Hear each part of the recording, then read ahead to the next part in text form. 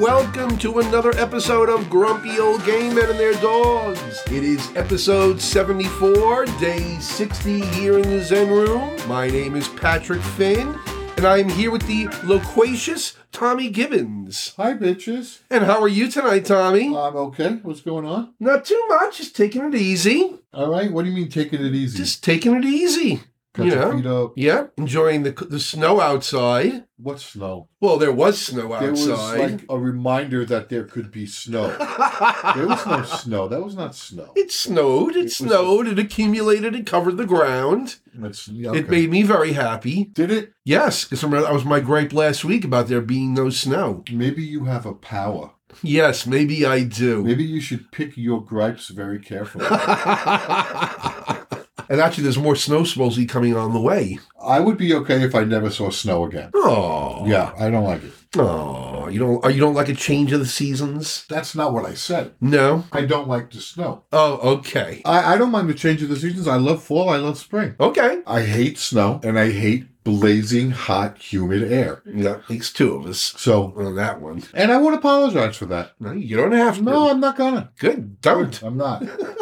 And this past weekend, we went to go see a production of Shakespeare's As You Like It at South Shore Theater Experience. And how was that? Quite good, actually. It was quite entertaining. It starred our very own Bryce Dallas Howard Powell. Okay.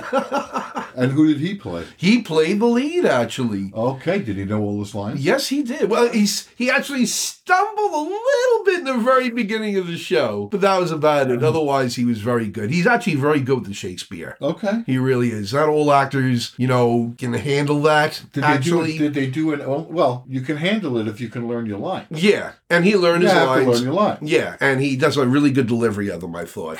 And talk about having to be precise. Do they do like an adaptation? Is it 5 acts? Do they do the 5 acts?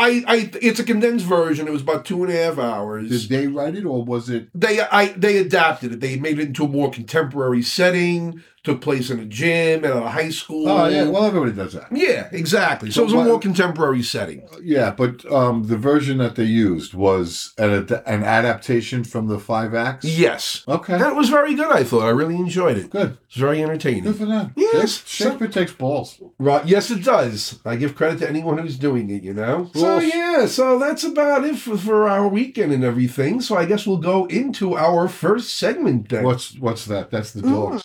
Yes, time for a little heavy petting. And we have 2 news stories here to tell you about. First one's about a dog helping to rescue a toddler. Oh, dear. This happened in Detroit. I'm sorry. Where did it happen? In Detroit. Detroit. Mm-hmm. Or Detroit, if you prefer. Or if you're from this part of the country, Detroit? Is there a problem with my pronunciation of the D word? I understood it. Detroit. In Michigan. Detroit. So what happened up in Detroit? Well, anyway, there was a house fire that started in this unit, in this multifamily residence on this home. And I guess it worked its way up to this top residence where a woman's fiance's brother was basically watching some of the kids at the house while the mother and the fiance were out shopping. Okay. And the fire started that filled with smoke right away. Well, yeah, smoke goes up. And there was a 1-year-old toddler in a crib upstairs that they couldn't get to right away until the fire department showed up. Oh, my God. But they had the family had a 3-year-old pit bull lab mix called Blue, and it basically stayed by the crib with the child and was able to bark and let the firemen know where they were located then. So they were able to save the child. Everyone escaped from the fire unharmed. I have suspicions here.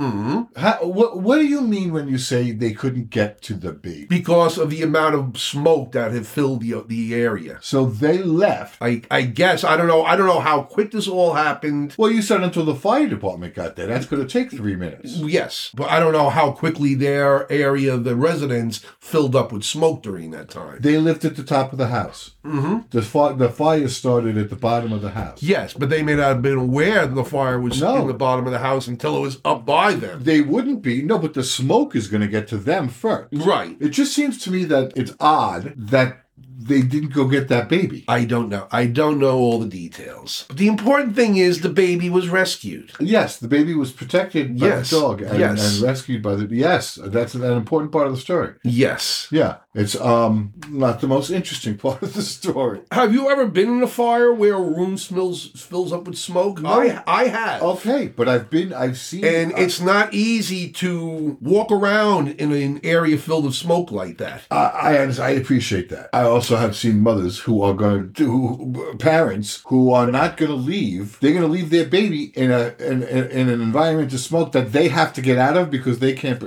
like I said, I don't know all the details. I wasn't there. Give me Social Security but obviously they numbers. couldn't get to the child in time before the firemen arrived. Okay. But the important thing is the child was saved. Yes, it was, and held by that dog. Yes. Protected by that animal. Yes. Oh my God. I'm just saying. Making such a drama out of a good story here. No, the story provoked a question. And I tried to answer it as best as I could. But obviously that wasn't satisfactory to you. I wasn't looking for you. I was just speculating on another aspect of the story that probably would have made the rest of the story, including what made it adorable, moot. But anyway. So what's next on our compendium of canines? Well, we're not up to that yet. Okay, sorry. There's a World's Ugliest Dog contest. I know that. Applications just became available. Did Steven take your picture?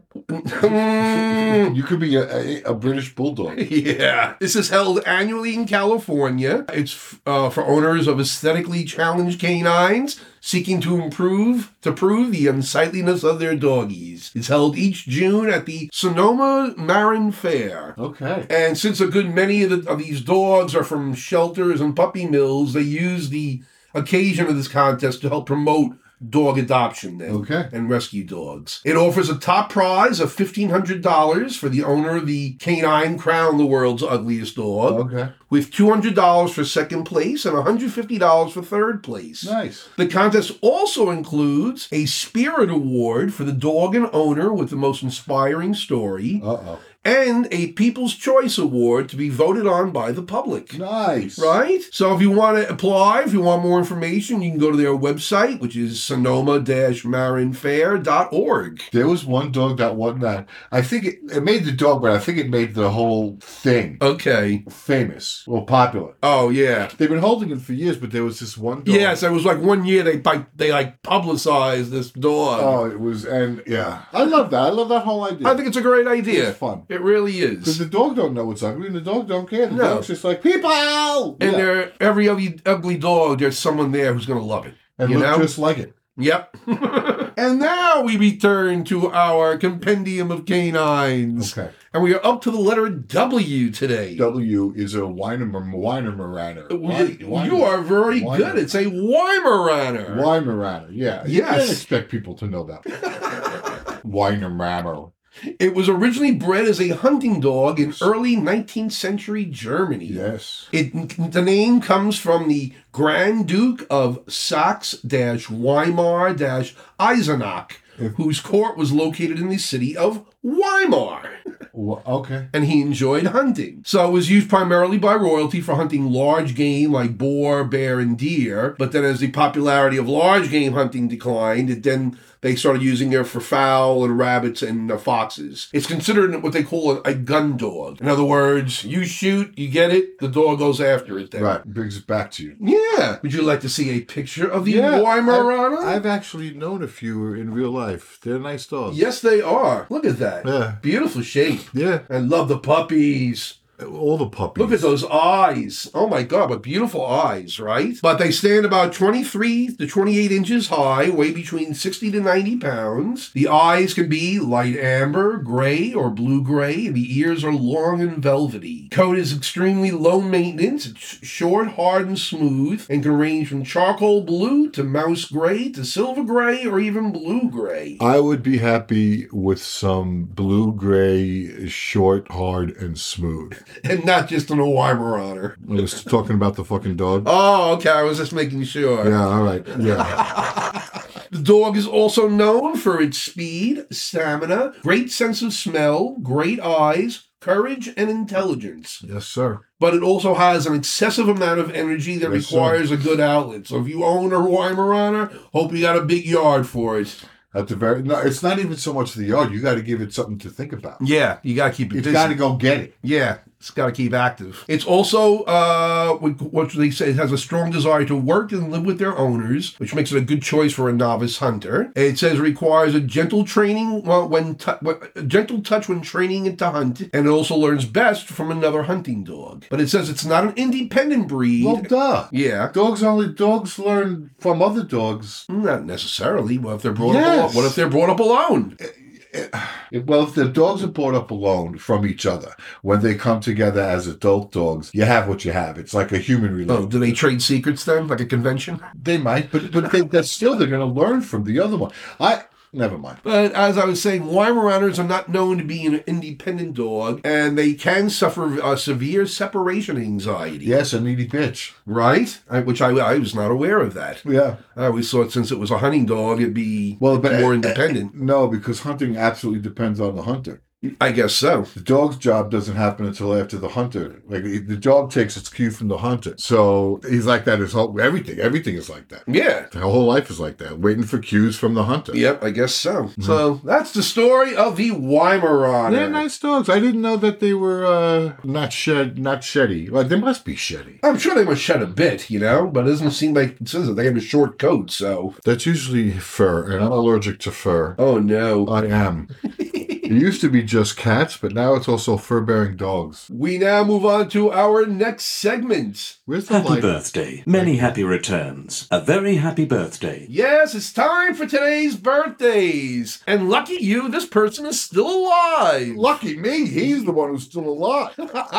He was born today, March 1st, 1927, in Harlem, New York. His mother was a child of a Scottish-Jamaican mother and an Afro-Jamaican father. So we're not doing Tommy Tune. And his father was a child of a Black American mother and a Dutch Jewish father of Sephardic Jewish descent. All right, so hold on. I thought we were doing Tommy Tune, so I was waiting for the first cue. No, that was last week. No, Tommy Tune is today. What do you mean? Oh, His birth, Tommy Tune. that was yesterday. I think it's today. That was yesterday because I posted about it. March 1st. Yep, I know. I'm going to go look at our Facebook page right now. Isn't today March 1st? Today is March 1st, but it's not his birthday. It was. It may have been, but it's But not you decided today. that it was going to be the 28th? I didn't decide it. This was what came up on the calendar. I'm going to show you here in a second as soon as I can find You're going to it. show me what you posted. Yep. Yeah, so what the hell is that? You're using the wrong information as proof. No, I'm using my information because I relied on the information from the internet. Oh, and you know how reliable the internet can be. Yes, one day ago. His birthday was yesterday. Tommy Tune's birthday was yesterday. Yes. Happy birthday, Tommy Tune. So we're not talking about Tommy Tune. So now we got to start this whole thing over again. 'Cause I was not listening to a word you said.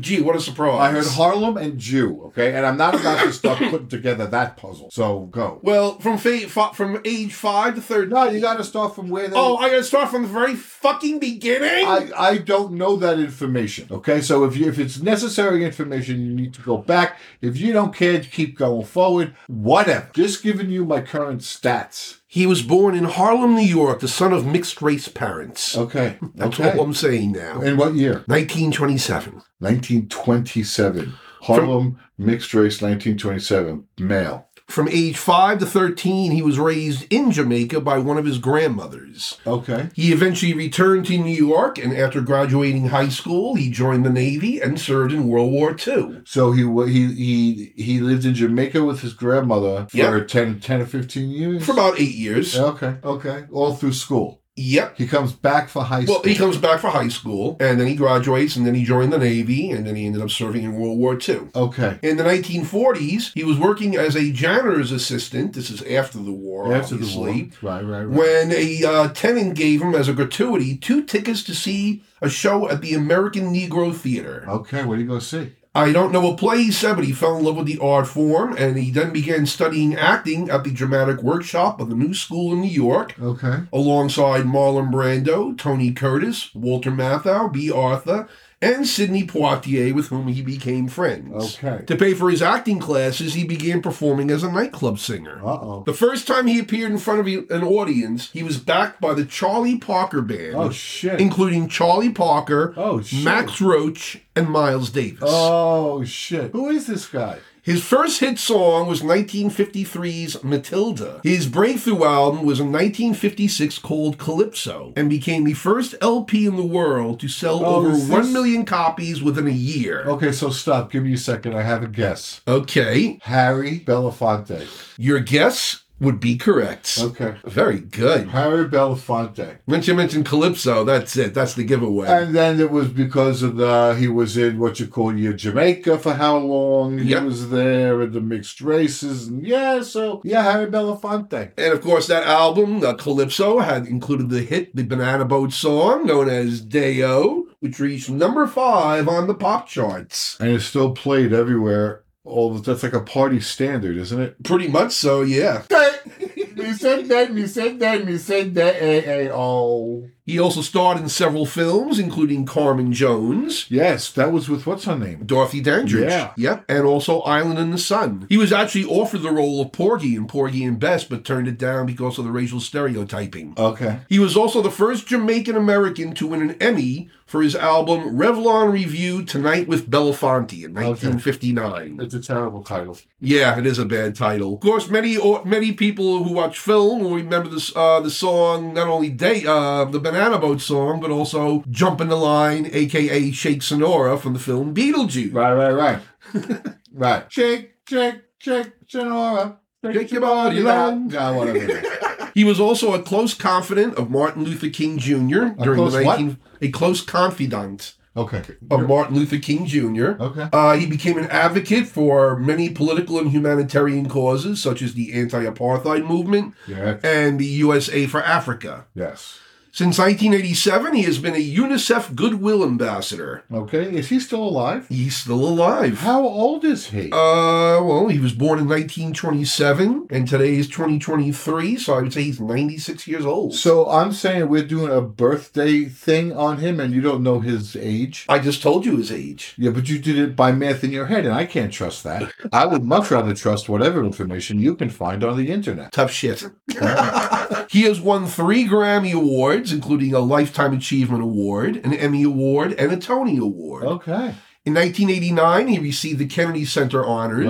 Right. He was awarded the National Medal of Arts in 1994. Okay. In 2014, he received the Jean Hersholt Humanitarian Award Wow. at the Academy Awards. Okay. And in 2022, he was inducted into the Rock and Roll Hall of Fame in the Early Influence category and is the oldest living person to have received that honor. Bam. He's Right? done. Yep. What else is Harry Belafonte going to do? What else does he need to do? Well, he might want to run the UN Why would he want to run the UN? because he hasn't done it yet. Oh, okay. I mean, come on, that career, Harry Belafonte, and his daughter. What did we know her for? Did she put out an album? Well, he has a daughter, Shari Belafonte. Shari Belafonte. She was an actress and a singer as well, I believe. What happened to her? I don't know. You don't hear much about her anymore.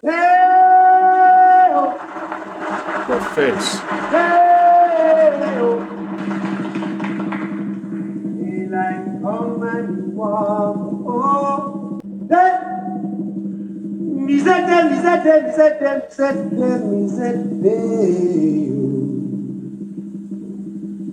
Daylight come and you want go home.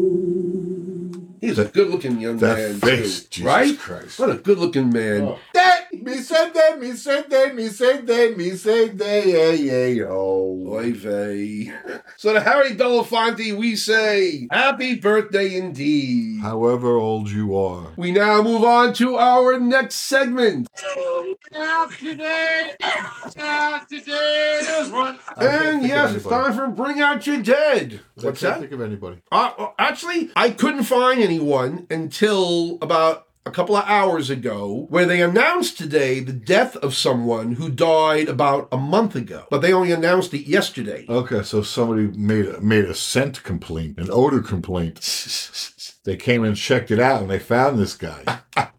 Her name, let me see if you recognize it. Her name was Linda Kasabian. Do you recognize that name? Kasabian is familiar, but somehow uncomfortable. It should be both, yes. Okay, so that's what I have. She was born Linda Druin and raised in New Hampshire. She left her family when she was quite young. She quit high school at age 16 and moved to the West Coast, where she was briefly married and quickly divorced. She then later moved to Boston and married Robert Kasabian in 1968, with whom she had a daughter, and later moved to L.A. What was the daughter's name? I don't know offhand. Did he go with her to L.A.? Yes. Okay. But unfortunately, he neglected her and abandoned her for long periods of time. Because he was in L.A. Right. So she eventually met this woman named Catherine Scher, and she was telling Kasabian about this idyllic ranch outside of Los Angeles. Oh, here we go. Where a group of hippies were establishing a hole-in-the-earth paradise to escape an anticipated race war, which they referred to as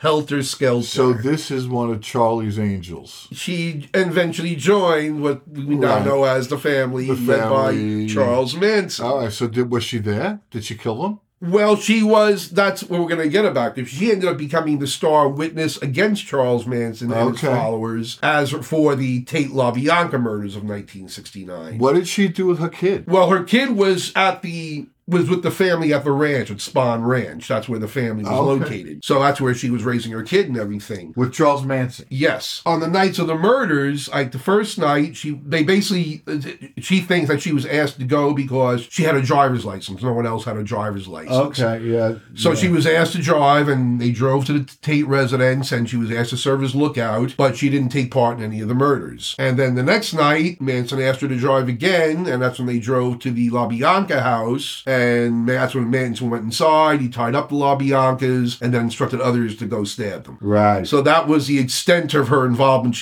According to her, she was never, involved in the actual murders themselves. She drove the getaway car. Yes, basically. Did she know what was going on inside? At the time, no, because she said initially when they joined the family, they would go on these road trips that they would call creepy crawls, in which they would basically break into people's homes and steal possessions that they could either use or sell for money. Okay. In order to sustain their lifestyle. So she's thinking they're off doing this. Yes. And then she realizes, no, it's not that. Okay, so what happened to her? So eventually it looks like she's at one point went back to New Hampshire to visit her mother or whatever. This bitch crossing the country, one end to the other. Right. The family, in the meantime, members of them had been arrested for car theft, and an arrest warrant was issued for Kasabian. She turned herself in, and then I guess she started to tell them her story. So then they offered her immunity from prosecution, and she became a star witness against the Manson family. Now here's my question. They attribute her testimony as to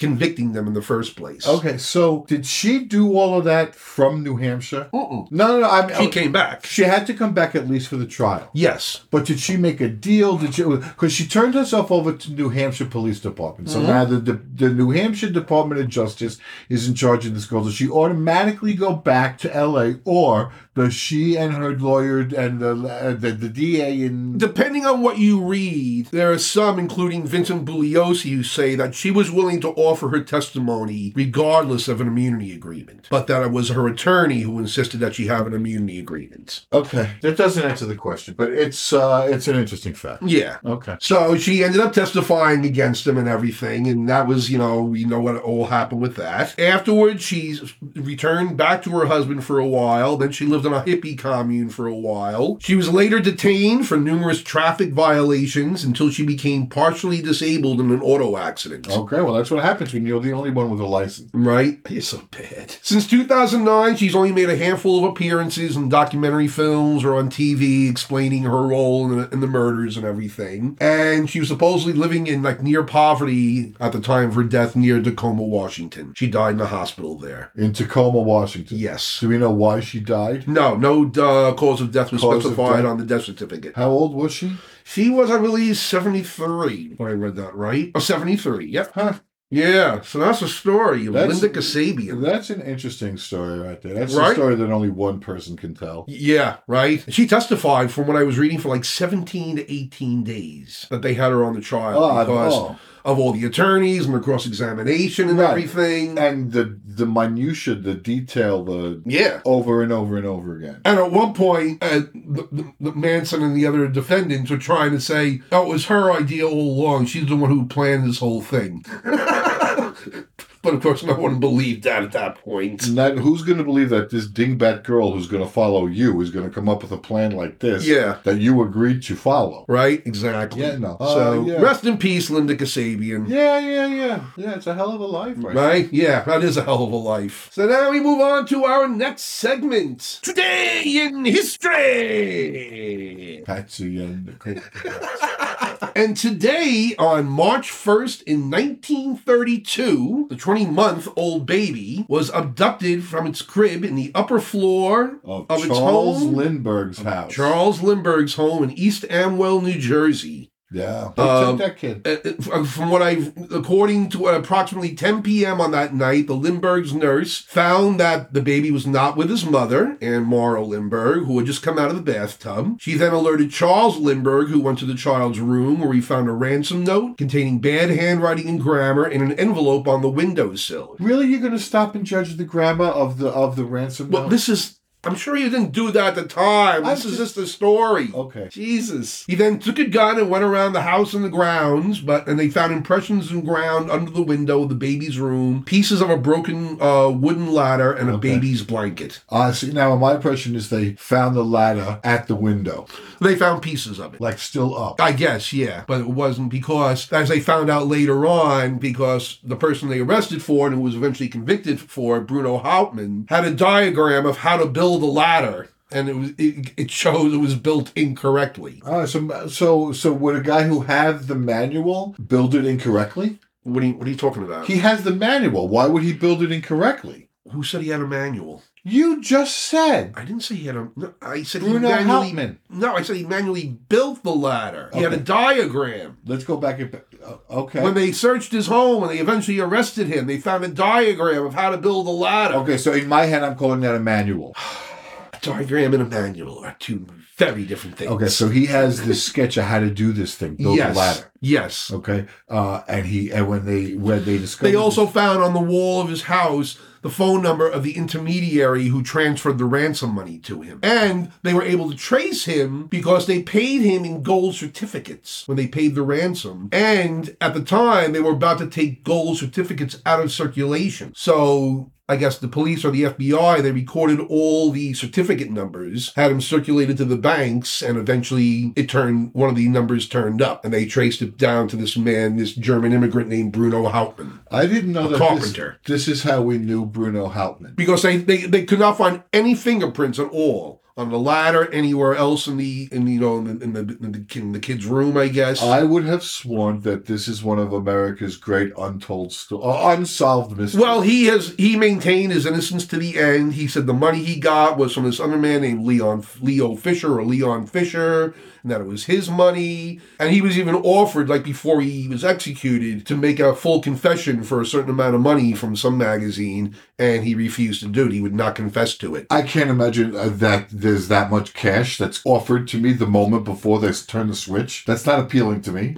I know, at that point, what good is that money going to do In to me? 5 minutes, I'm going to be dead. So, the money doesn't... I don't know. But it's been theorized that there were more than just him involved in it. Well, what happened to the There was baby? even speculation that Charles Lindbergh accidentally killed the child. Did they ever find the body of the baby? Yes. The child was found about 3 months later in May. A truck driver had pulled over to urinate in the woods and found the corpse. Do you know that this is like all of these facts of this story? I had a completely different set of facts. Okay.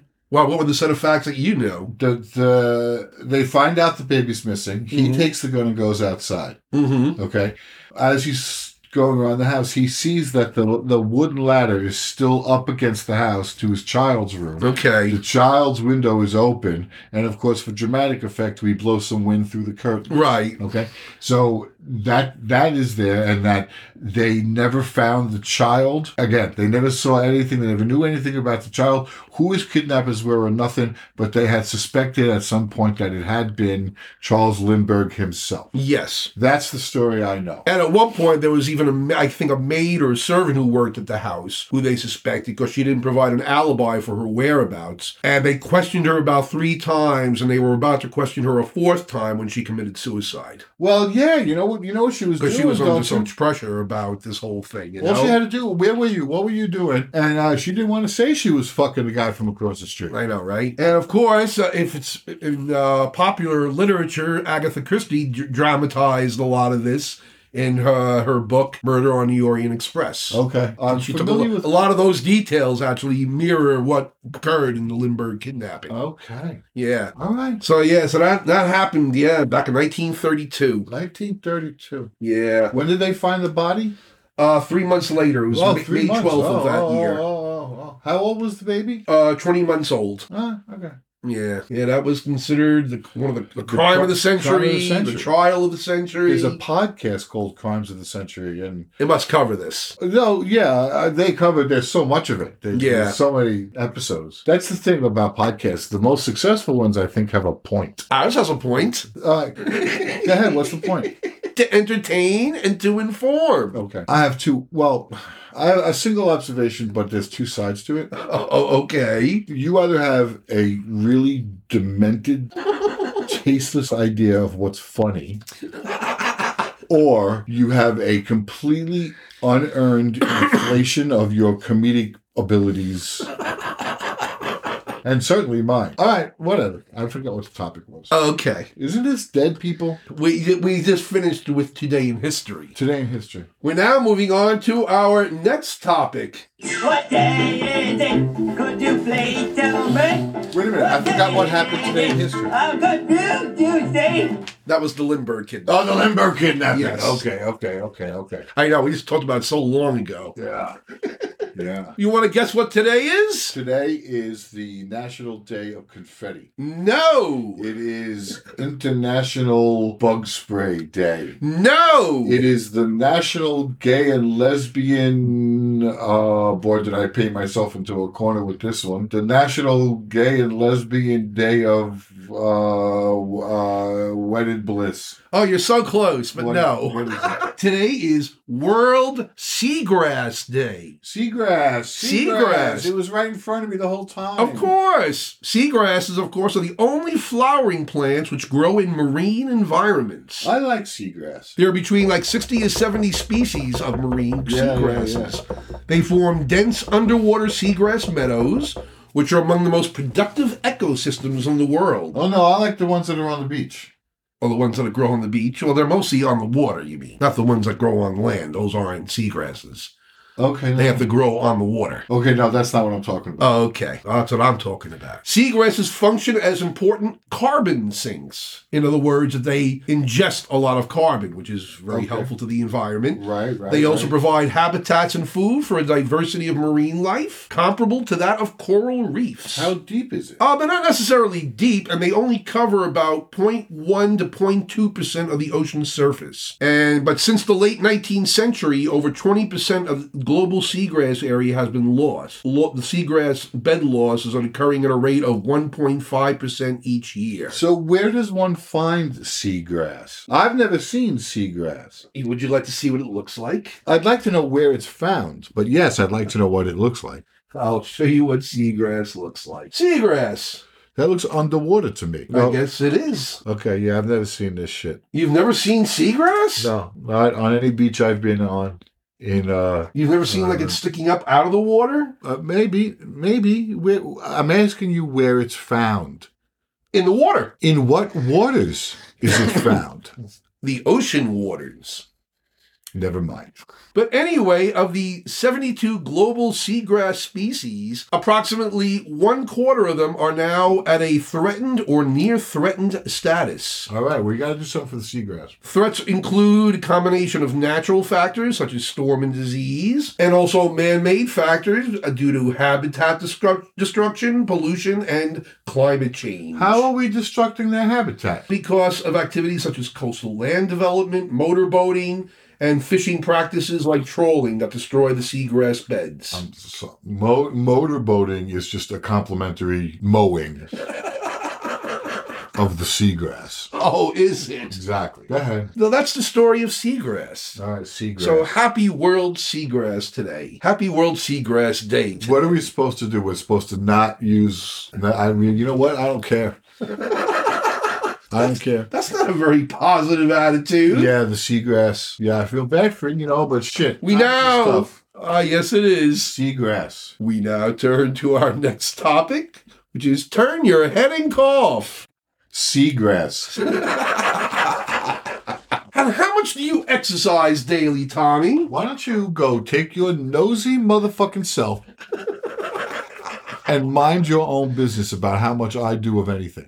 Well, you might like to know that there was a study published in the British Journal of Sports Medicine on Tuesday. I hate this already. In which scientists at the University of Cambridge looked at data from 196 studies, which amounted to more than 30 million adult participants. And they were able to determine that just 11 minutes of moderate to vigorous intensity aerobic activity per day could lower your risk of cancer, cardiovascular disease, or premature death. Well, you're wrong. I would not like to know that.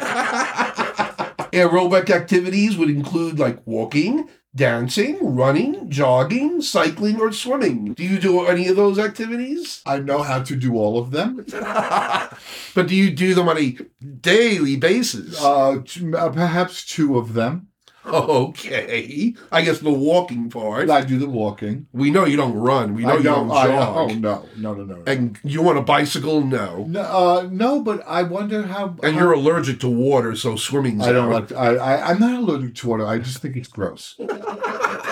Like a public pool. Somebody showed me pictures of them on their cruise. Yes. In the hot tub. Oh, okay. I was like, I tasted lunch again. It was like...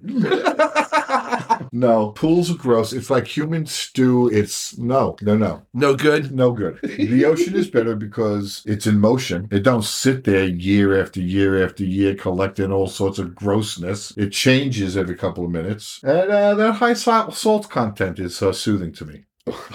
So the ocean is one thing, but I haven't been there. Sun's too hot. So do you engage in any other physical activity on a daily basis? I'm going to go back to my original response to you, which was that you should go fuck yourself. Asking me those I mean, aside from walking and polishing your knob, anything else? Those personal questions that you had. That you have no right to ask. I mean, I can tell you that the only activity I really engage in is walking the dog, but I do want to start riding the bike again. I miss riding the bike. Do you? Yes, I do. Do you really miss riding the bike? I couldn't ride it all this past summer because of the seizure I had in July. Yeah, that'd be scary to a whole bunch of kids. I've seen some old man seize on a bicycle. Yes, that would not be a pleasant sight to see. I don't have a bicycle. Get one. I know. I first of all, no.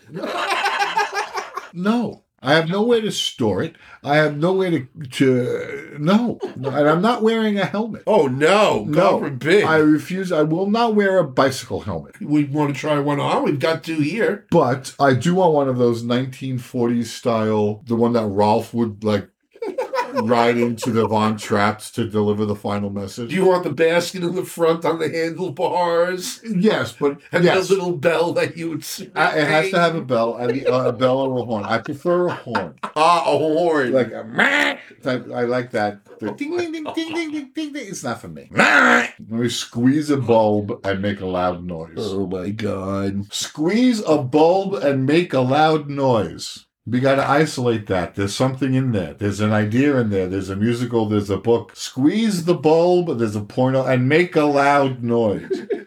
A song at least. At least a song. Squeeze the bulb and make a loud noise. All right. Okay. I'm never going to remember it. I know. And you're going to cut it. I don't know what you're talking about. Yeah, so In that case, I'll move on to the next segment. I'm so glad you decided. Yes, it's time for the Week in Fascism. And what a week it's been. And we're going to start off right at the top with good old Rupert Murdoch, who, for those of you who don't know, they released his deposition transcript in which he testified under oath that, yes, he encouraged his nighttime anchors to promote all the election lies about Dominion and all the other election lies that Trump was promoting. And also we found out today that he gave information about Biden's ads to Jared Kushner. How do you, like, that was in his deposition? Well, the thing with Jared Kushner was found in an email. Yeah, that was separate from Murdoch's deposition. He admitted the whole thing in the deposition. And he admitted that they basically did it because they were afraid of losing viewers to Newsmax. It was, as he said, it wasn't red or blue, it was green. It was all about the money. But it's like, if you're not convinced now that Fox News Channel is nothing but a propaganda wing for the Republican Party and the conservative movement, if this won't convince you, nothing will. You know? Yeah.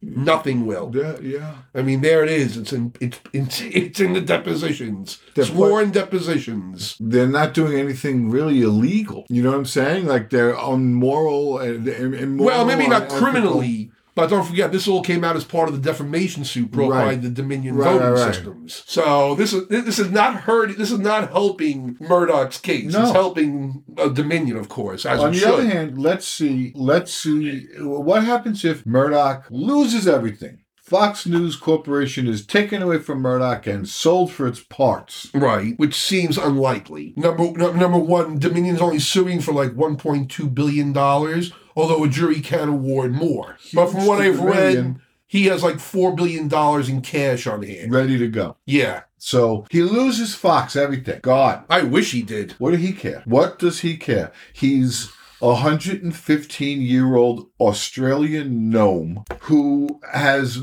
more money than his family will ever be able to spend. But obviously it wasn't enough. And that's why he allowed all this bullshit to go on. At some point, well, I don't know. I don't know. He was afraid of losing money and viewers to Newsmax. Yeah, because it was part of his portfolio that was reliably making money.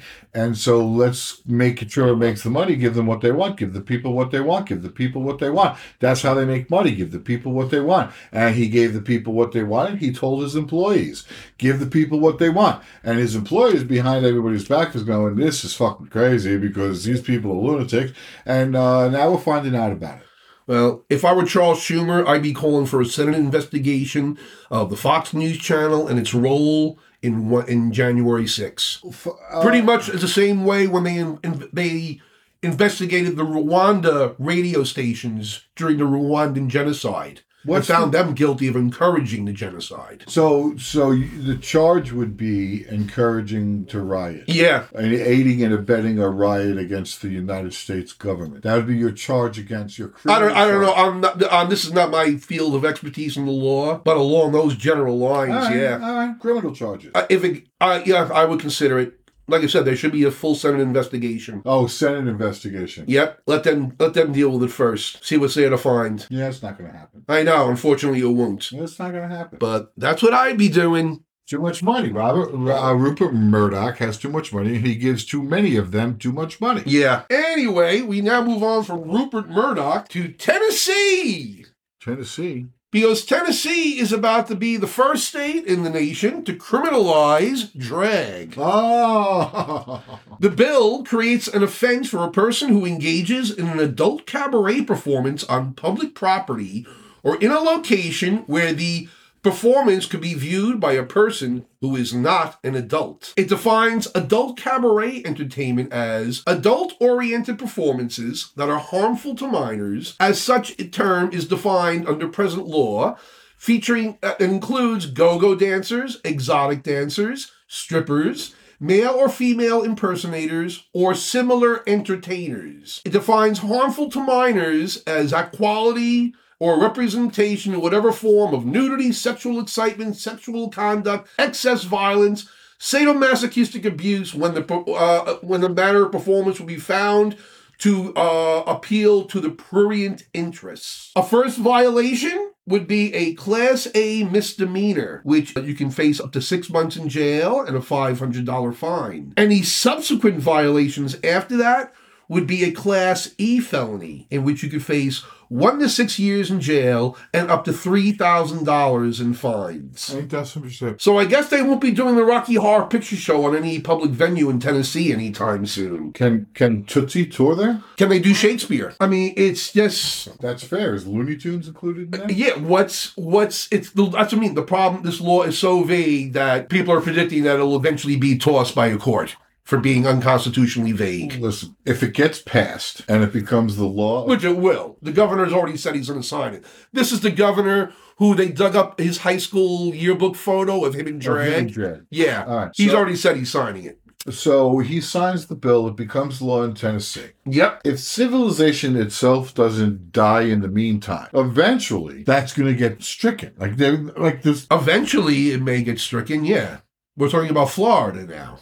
I mean, not Florida, Tennessee. Tennessee. I don't know. So it may get stricken, but in the meantime, you're gonna have people getting arrested for no fucking good reason. I'm sorry. Which is why it's eventually going to get turned around, because it's the unintended consequences that are going to come from enforcing that law. Yeah, they're going to lose billions of dollars. And to me, it's the equivalent of when they banned gay bars. Basically, you couldn't have a bar full of same-sex people.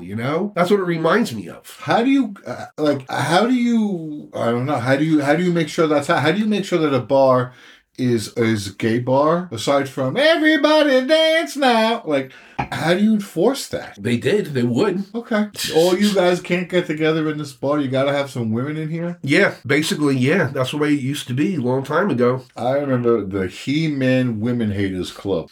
Yes, the Little Rascals. Yes. But we're not talking about them. We're talking about drag in Tennessee. Well, what used to be called drag in Tennessee. Yeah. So they do drag performances in their homes on private property. They do drag performances if they have to. Well, that's the thing. Like, you probably couldn't do La Cage aux Folles or... Well, it's in public places. Or any place where a person not an adult can view it. So that would include theaters then. It would include, unless theaters enforced a 18 and over law. No showing kinky boots. Yeah, right? No kinky boots. There's Exactly. no Tootsie. There's no, Queen of the Desert. It's just, There's no La Cage. the list goes on. Yeah. All right. So that's the latest. I think trying to enforce it is going to cause a problem, and I think that eventually history swings left. And We can hope. yeah. We can hope.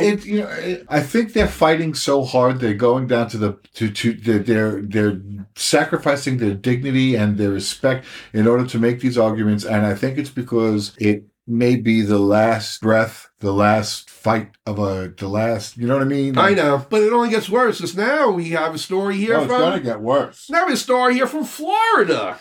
But this is kind of late in the show for one of those. You're right. Florida State Senator Blaise Ingoglia is backing a bill in Florida called the Ultimate Cancel Act. It would ban any political party that once included slavery in their platforms from running in the state. Now, what party historically had slavery in its platform? Yeah, the Democrats. The Democratic Party. But of course, that was 160 years ago. And even then, the Democratic Party split because the Northern Democrats were like, we should leave slavery up to the popular vote. And the Southern Democrats were like, no, we should just have it as an institution and that's it. Every thinking person knows this story. Of course. Okay. Of course. And we've seen the big switch now since 1964. Yeah. The important thing that this has to do with today is that they tried gerrymandering to make sure that the right people didn't vote. Yeah. Because we can't win against the Democrats. And then they tried the thing with the registration or the signatures, and because we got to make sure those people don't vote, because if they vote, we can't win. And then we got to recount everything. Yeah. Okay, everything. Nevada. Remember that debacle in Nevada? Do you remember what happened? Do you know what happened? Nothing happened. Exactly. Okay, this huge thing about this fucking recounter, and because it always it's gonna swing left. Yeah, these people are to outright ban the Democratic Party, like outright, because I mean, this would be like the Democrats introducing a law saying we're going to ban any party that promoted gun laws in the country. Oh, so that'd be the Republican Party. But they're not even being that clever. They're not even being that opaque. They're saying, no, the Democratic Party, we're going to outlaw the Democratic Party. Why? Because gerrymandering didn't work, and the poll things didn't work, and the scare tactics didn't. The only way we're going to beat these motherfuckers is to ban them. And that's what Hitler did too. He banned parties also. That's who they're modeling their behavior off of now. It's just unreal. Yeah. It's going to get real. People don't realize that. And then it's going to get real quiet. Yep. Anyway, another story from Florida. This one, Florida State Representative Adam Anderson filed a bill that would extend the Don't Say Gay law from pre-kindergarten through grade 8. Right now, it's from kindergarten through grade 3. He wants to extend it now from pre-kindergarten through grade 8. The bill would also define sex as binary and says it must be treated by the state as an immutable biological trait. It would also expressly prohibit transgender, non-binary, and other students from providing personal pronouns even if they do not correspond to the sex assigned at birth. You mean especially if they do not align with the sex assigned at birth? And this is so radical. They're even making sure this legislation covers the charter schools because the original Don't Say Gay law didn't cover the charter schools. It's like, wow, you're even going after the religious schools on this? Yeah. I'm sure they would have fully cooperated with you on this. Yeah, it's disgusting. We'll now move on to our next topic then. Me say day, yeah, yo.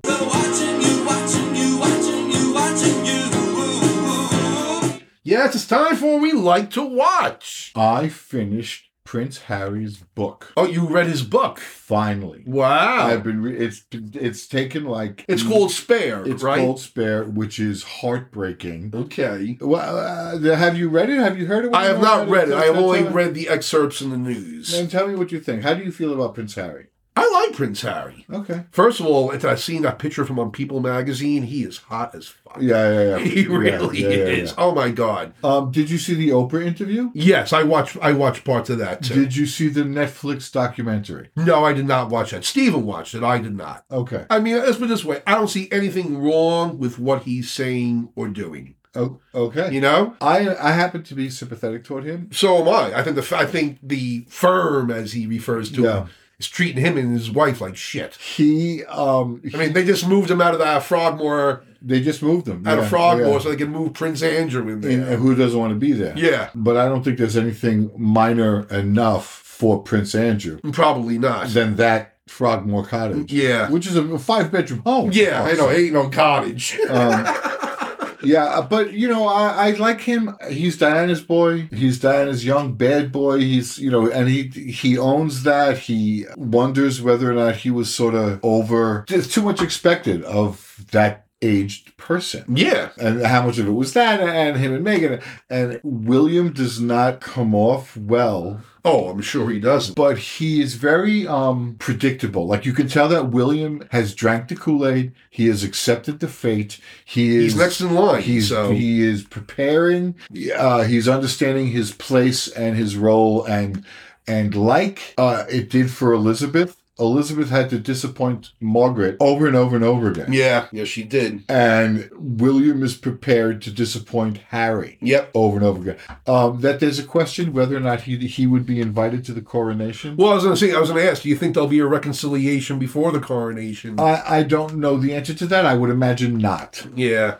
They just kicked him out of his British home. I know. He'll find what he wants in San Diego or Santa Barbara, I think he's in. I don't know where he's living now. He's in Santa Barbara. It's common knowledge. He's in Santa.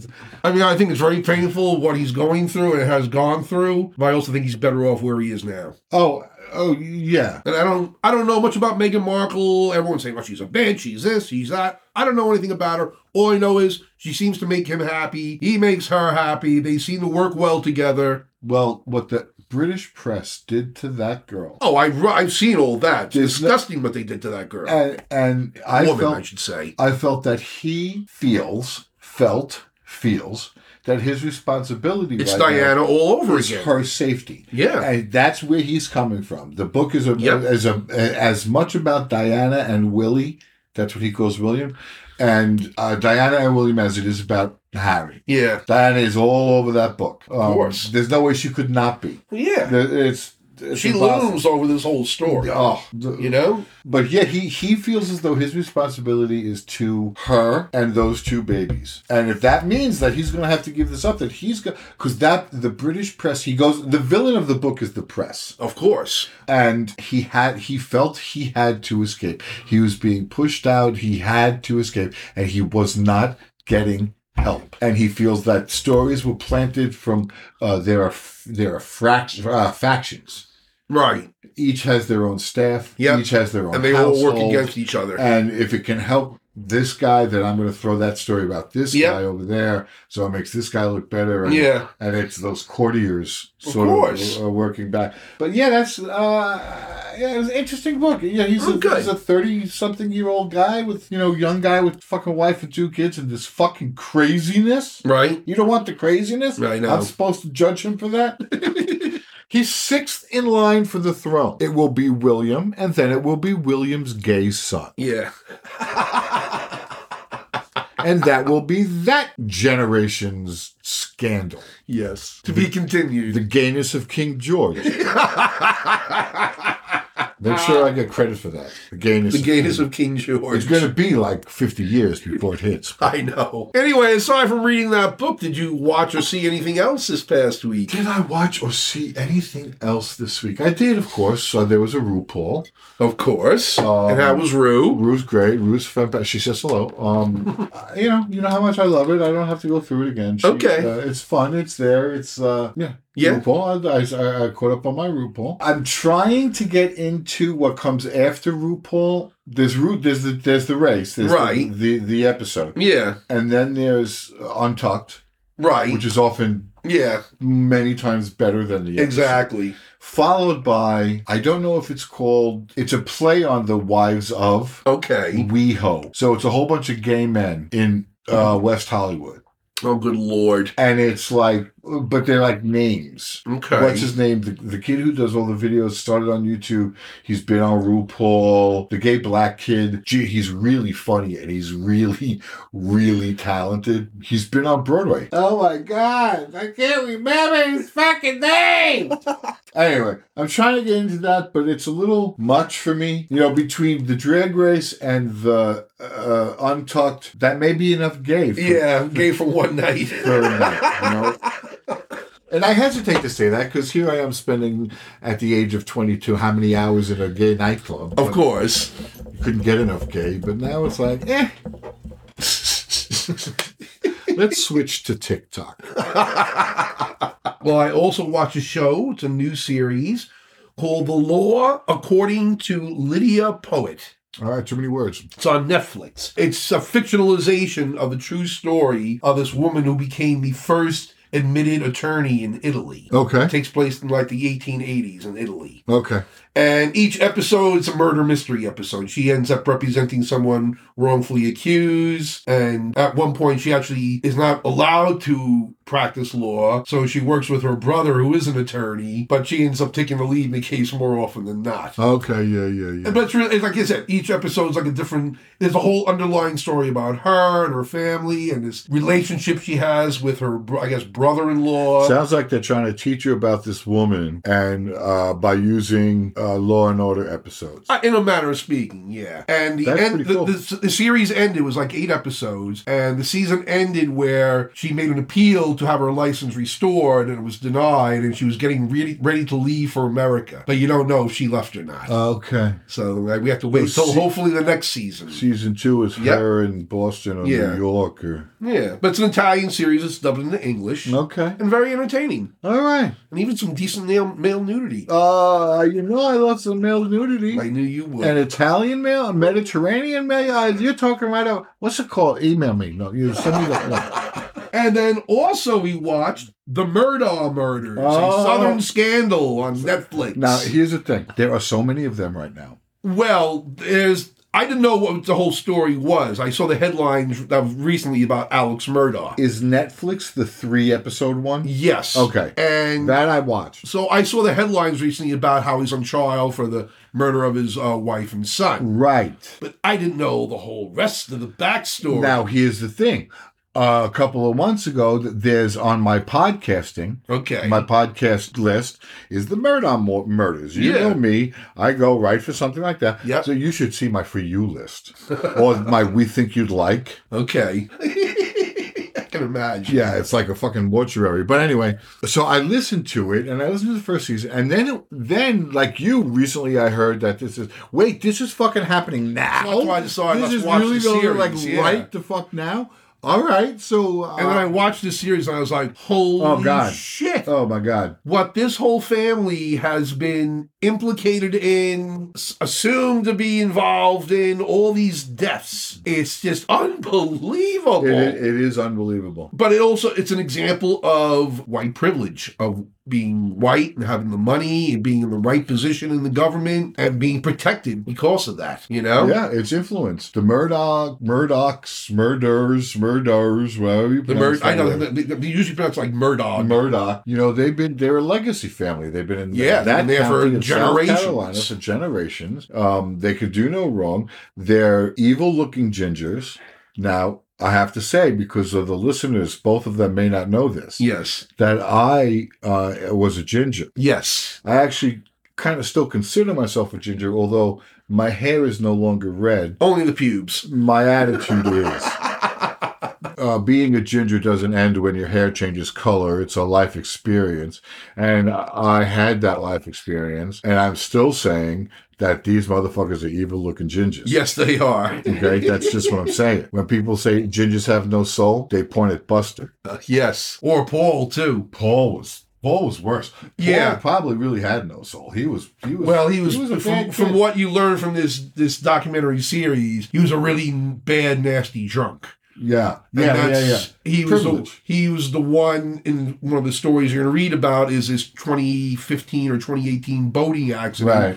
where he was driving, he was drunk, and he and his family tried to implicate one of his friends who were on the boat as driving instead. As actually driving. And a woman died from Right, boating right, she accident died. too, you know? Yeah. The people who were on the boat are like, no, he was driving. But what's good now, according to this documentary, is they are reopening two of the cases that the Murdaughs were involved in some way or other. Death cases? Or- Yes, death cases. Because then you're leaving out the whole finance crimes part of this. Oh, I'm not even mentioning that. This is about the past murders and deaths that Right. they've been implicated in. We're not even talking about Alex Murdaugh and all his financial crimes and how he was thrown out of his family firm because of Right. all his financial improprieties and taking money from clients. Yeah. He's not a good boy. Nah, not at all. So so definitely watch that. That was. Alex going to jail. Yo, I think he'll be convicted. Yeah, I mean, when they have that phone, the phone from the son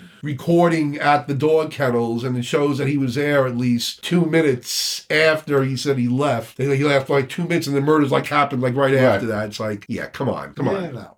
And they were there today. They took the jury on a field trip. Yes, I read about that too. So, but yeah, definitely recommend that. We now move on to our next segment. God, Karen, you're so stupid. Oh. Yes, it's time for Stupid People. All right. Are we going to talk about Marjorie Taylor Greene What for? saying that the nation needs a divorce? Didn't we talk about that last week? Did we? I thought we went over that. You don't think it's worthy talking about again? We can talk about it again. What do you want to say about it? No. Aside from that she's an idiot, but unfortunately there are probably other people like her in the party and in the country who feel the same way as her. Go on with what you had scheduled. Oh, you want me to go on with what I got scheduled? Let's go on with what you had You don't want to scheduled. talk any more about Marjorie? If we had already talked about it, then no. Okay. I was going to talk about first one because I have so many people on the Stupid People list. Swing a cat. First one Scott Adams. Scott Adams is The cartoonist who drew Dilbert. And he has a podcast, believe it or not, called Coffee with Scott Adams. Why would you believe it or not? You have a podcast. Yeah, his is a video podcast. Oh. After watching his video podcast, we're definitely doing one in the future. Yeah, you hold your breath till I get there. But anyway, on his February 22nd podcast, he said, I've been identifying as black for a while because I like to be on the winning team. And I like to help. I always thought if you help the black community, that's sort of the biggest lever you could find, the biggest benefit. But it turns out that nearly half of that team doesn't think I'm okay to be white, which is why I identified as black so I could be on the winning team for a while. Now, what he's referring to is there was a poll by Rasmussen, which is a conservative polling outlet. I thought it was a cough drop serum. But anyway, they asked this rather odd poll that consisted of two statements, and you had to state whether you agreed or disagreed with them. Rasmussen? Yeah. The first statement was, it's okay to be white. Okay. That statement is associated with the white supremacist movement. It would be. Of course it would be. So they use it as part of this poll. And the poll found, it was a poll of 1,000 Americans, and there were only, of those 1,000, only 13% were black. But it found that 72% of those people polled agreed with the statement. And that included 53% of the black people. That it's okay to be white. Yes. Then they asked the other statement, do you agree with this statement? Black people can be racist too. And the poll found that 79% of the respondents agreed with that, including 66% of black people. That's right. So Adams interpreted this all to mean that then, well, he said, this is what he said. He goes, if nearly half of blacks are not okay with white people, according to this poll, not according to me, according to this poll, that's a hate group. That's a hate group, and I don't want to have anything to do with them. And I would say the best advice I could give to white people is to get the hell away from black people. I would say, based on the current way things are going, the best advice I would give to white people is to get the hell from black people. Wherever you have to go, just get away, because there's no fixing this. This can't be fixed. It makes no sense whatsoever as a white citizen of America to try to help black citizens anymore. He said he escaped this situation by living in a neighborhood with a very low black population. Who is it? Scott Adams, a cartoonist who drew the cartoon Dilbert. All right. This maintains my argument for the First Amendment. Now we know where the stupid people are. Of course. I'm not saying he should be banned for what he's saying, but he's suffering the consequences of it now because he's been dropped by all these newspapers. His distributor dropped him. He's fucked as far as his cartoon goes. So this past Saturday on his show, he tried to clarify his prior statements, asserting that everyone should be treated as an individual without discrimination. But you should also avoid any group that doesn't respect you, even if there are people within the group who are fine. So this is another ignorant conservative voice. Yeah.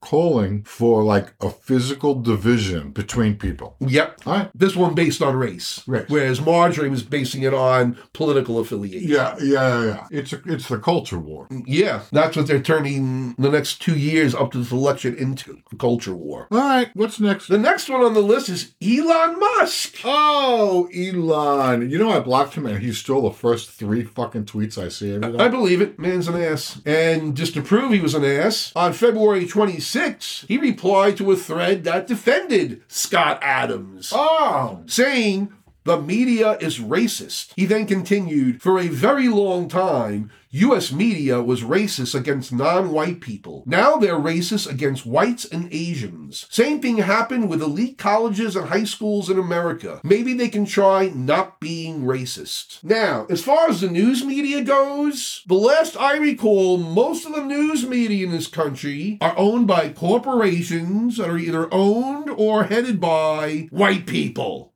White men. Really, really rich. White men. White men. So this bullshit that he's saying that the media is anti-white is bullshit. Yeah, especially when you're now a member of the media. Yeah. And of course, this comes from the man from, during South Africa, during apartheid, when his family made their millions in diamond mines down there. It's just like, you can't defend.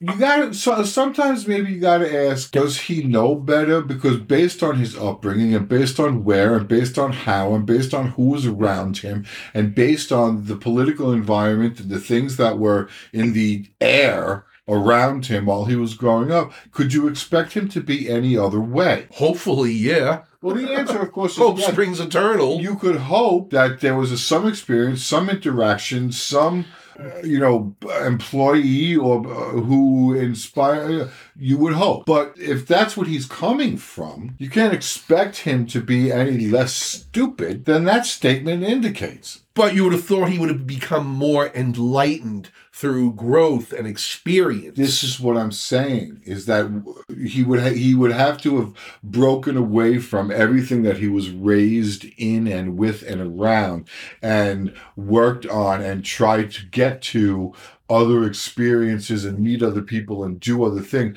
But when your father owns an emerald mine, why do you got to go experience anything else? I don't know, Elon. Elon. I have mixed feelings about Elon. I don't. I think he's an ass. Oh, he's an ass. I think he's a total ass. For sure, he's an ass. He should not be in charge of any media organization whatsoever. I agree with that too. Stick with Tesla and building rockets and shit. I agree with that. I don't think of Twitter as a Stay in your lane. Exactly. Invest in what's coming next. Yeah. Get me to vacation on the moon. But this guy just seems to be in love with the sound of his own voice, you know? It's that privilege. It's that entitlement. It's that top 0.1%. I don't know. The fuck do I know? Well, next on our stupid people list, Speaker Kevin McCarthy, who turned over 40,000 hours of the Capitol January 6th footage to Tucker Carlson. Yeah, but that stuff is public. So No. This is the Capitol footage, which shows sensitive areas and security areas that are not supposed to be seen by the public. And that only the Speaker of the House, which only certain people in the government are permitted to see. But he turned the whole thing over to Tucker Carlson at Fox News. All right, well, let me ask you a question. Of that material, is there any possibility of editing something that looks like a peaceful protest? Is there any way of one of the things like other than what it was? One of the things they're afraid of course, is that Carlson, being the propagandist that he is going to manipulate the footage to promote his own agenda. Of course. But my concern and other people's concern is showing the security situation at the Capitol, which shouldn't be revealed to the public. Well, I personally am hoping that the security situation at the Capitol has been drastically changed since January 6th of 2000. I'm sure it has been, but it's still revealing areas that are not privy to the public. I don't know. Based on what the content is, the setting doesn't seem near as important as the conduct of the intruders. Yes. Like if they were to intrude on Marie Antoinette's boudoir, that would be like, people aren't supposed to see that. On the other hand, look at what these fucking people are acting like. Forget the fact that, right. But look, what are they trying to protect? What are they trying to hide? Secret corridors? Yes. Secret rooms? Yes. Because they don't want to have terrorists get access to this information and stage an attack on the Capitol again. It seems to me that either there's not a broad enough perspective of these spaces inside of a video camera that's going to give away their locations inside the building. Okay. Or B, the floor plan of the building is well established, well known, and people can they see what empty rooms are. It's not a hidden thing. People know the layout of that building. Yeah. I don't know which is right. I don't know. But I do know that I'm interested in things like blueprints, like the blueprints of the White House. Okay. I love that. I fucking think that's great. Blueprints are like... Why? I don't know. I can't read them. I mean, I know what they mean. I was like, oh, fucking, that room was huge. I see how... I don't know. It's just... I like maps, too. Okay. I like maps. It's recently that I discovered that maps are not just where shit is. Like, you can use maps as like, in this country they do this, and in this country they do that, and you can use maps as a comparative visualization. The map is not the territory. I don't know what that means. The map is only a representation. It may not be what is actually there. I'm just going to let that sink like a stone. I'm not going to rescue you. I'm going to ask a word. Well, anyway, to Kevin McCarthy and Elon Musk and Scott Adams, we say... Stupid! You're so stupid! Especially Scott Adams. Or do you think, like, Scott Adams, this whole thing is not so different from J.K. Rowling? In a way, yeah. Although in this case, he was more blatant. Yes. In his race, in his expression of racism. Where is there... And he had a history of making these similar statements in the past. They're too smart. Would you agree that these people are too smart to not know what the reaction of their comments would be? I call it the arrogance of stupidity. That's what I call it. That they're so full of themselves that they think that whatever they say was not going to have that adverse effect. Or is it the arrogance of apathy, where they don't give a fuck it says? That could be a part of it too.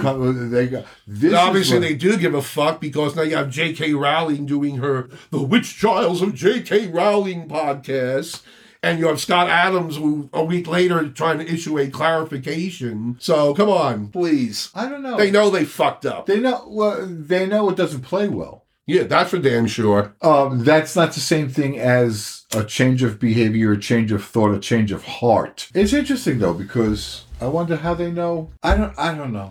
I don't even know what we were talking about. Well, that's all right, because we're going to move on now to our next topic. Raindrops on roses and whiskers on kittens, bright copper kettles and warm woolen mittens, brown paper packages tied up with strings.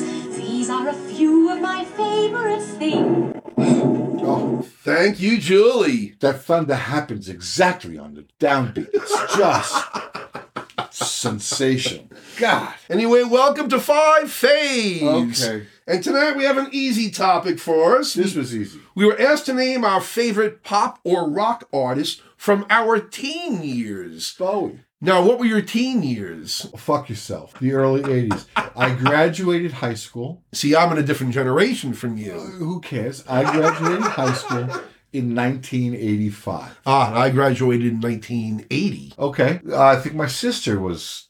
Well, did you turn 60 this year? I turned 61 this year. You may be older than my sister. Okay. I think she just turned 60. Anyway, 1985 is when I graduated high school. So that's when I was an adolescent, from 1980 to 1990. Okay. It was the 80s for me. Okay. Okay. It was fucking So I know our awesome. choices, I think, are going to be very, very different. They might be. Yeah. My first is David Bowie. David Bowie. Okay, I figured that's a good choice. Can't blame you for that. Not on my list, believe it or not. Really? I wasn't into Bowie at that time. As you're gonna see a pattern of what I was into. All right, of course. So, of course, first on my list, and I have to name them, the Beatles. The Beatles. You know, I grew up with the Beatles. Even in my teen years, I was even listening, because they were broken up by then, so I was listening to all their solo work they were doing. I would get all McCartney and especially George Harrison's albums. You like Harrison, huh? Yeah, I love George Harrison. He was my favorite. I love the Beatles. Yeah. They were a big deal to me, and it was during that time, but it was very early during that time, and I thought to stay more pop stars of the same time.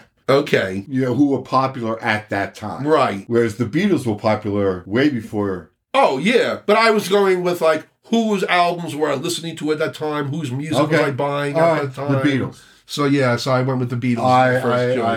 I endorsed that. Thank you. No problem. Who's your second choice? Boy George. Really? Oh, you know what it was? It was that ambiguity. Okay. I dressed a lot. I dressed like him, inspired by him. Why am I not surprised?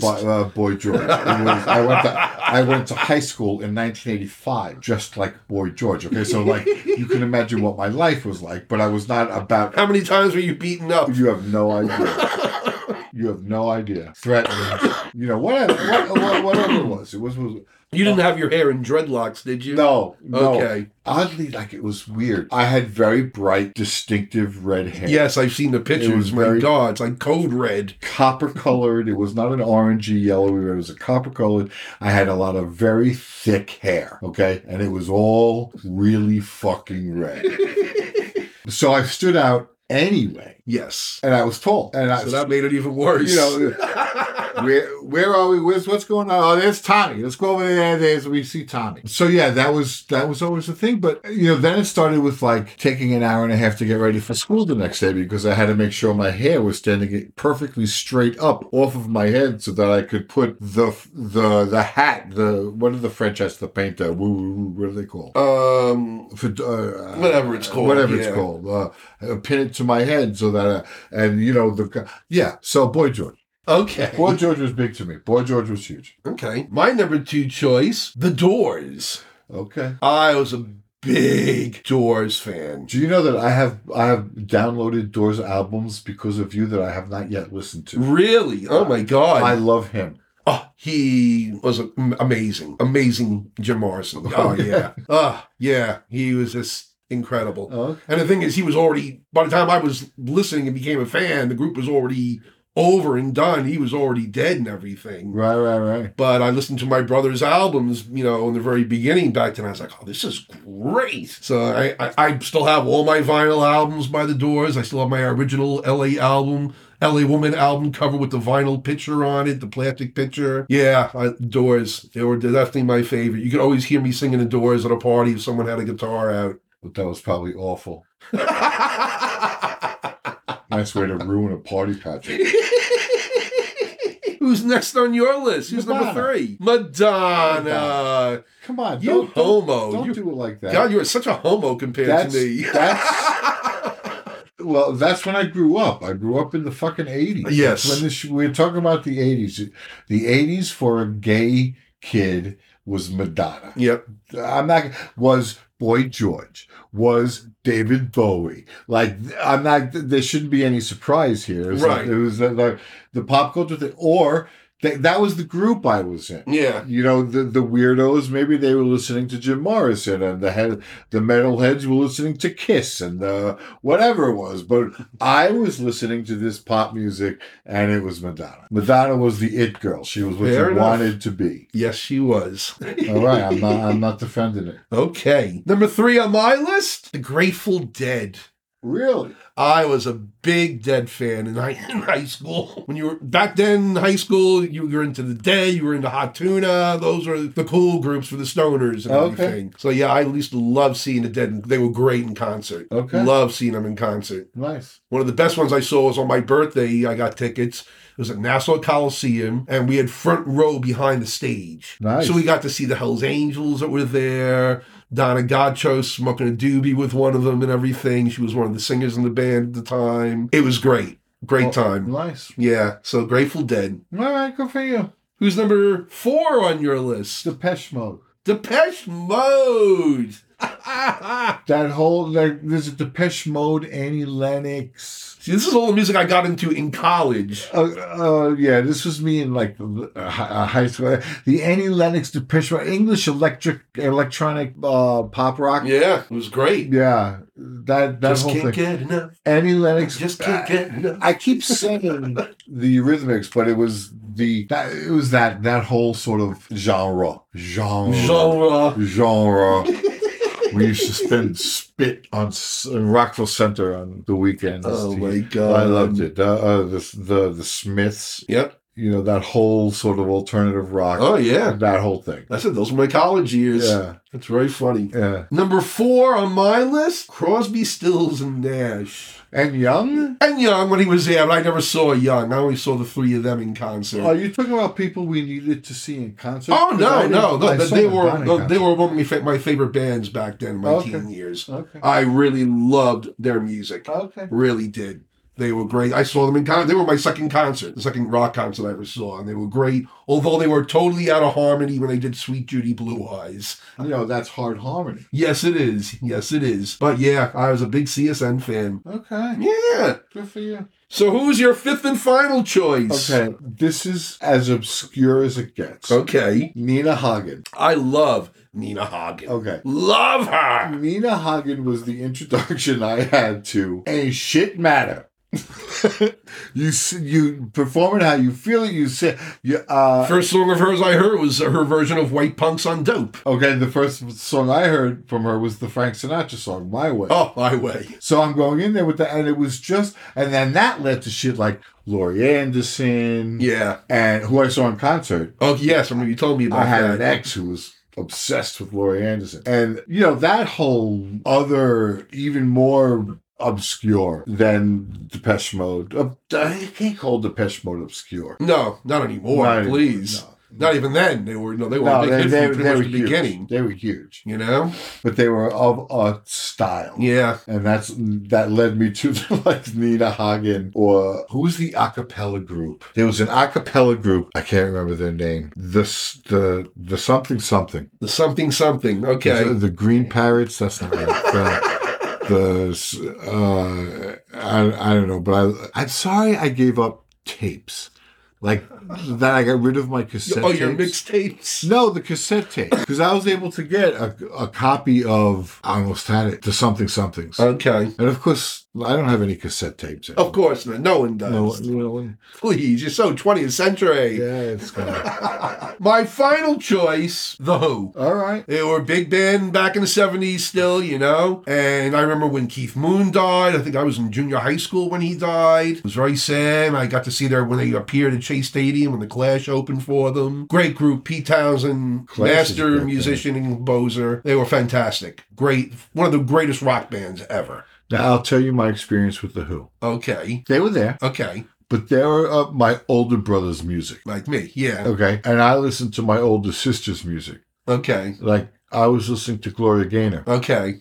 Okay. So, now, the first show I did after the pneumonia heart attack situation was Tommy. Okay. I would love to do that show again. Okay.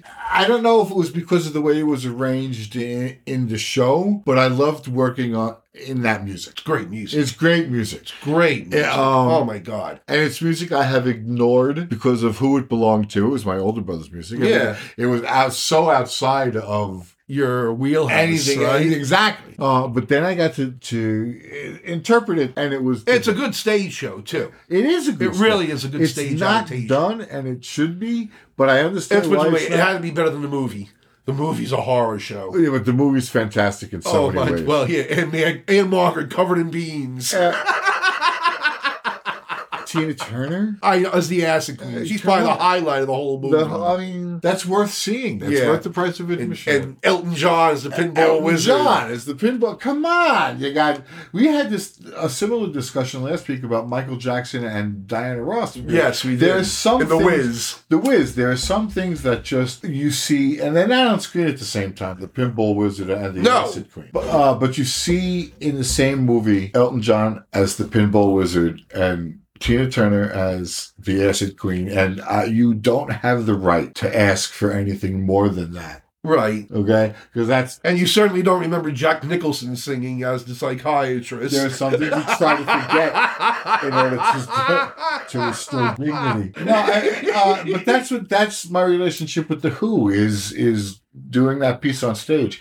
And it's really, it moves really fast. It's really like cut from one scene to the next. Right, yeah. Not a blackout kind of situation. It's a very fast moving. Yep. Because it's not written like pop songs. It's more linear. Yeah. Than the pop song that does the verse and the chorus and the chorus. Yeah, and the what verse Townsend and had the verse. done, that was kind of revolutionary at the time. Yeah, it was much more linear, much more storytelling, and people have written like story songs, but did not do a whole album like that. No, this was literally a story from beginning to end. Yeah, this was it was legit. Yep. So that was my fifth and final choice. But it's very funny how even there's only 5 years difference between us. Oh, the music is totally and what we listened to in our teen years. Yeah, and there's more than 5 years between us. You're 55, right? How dare you?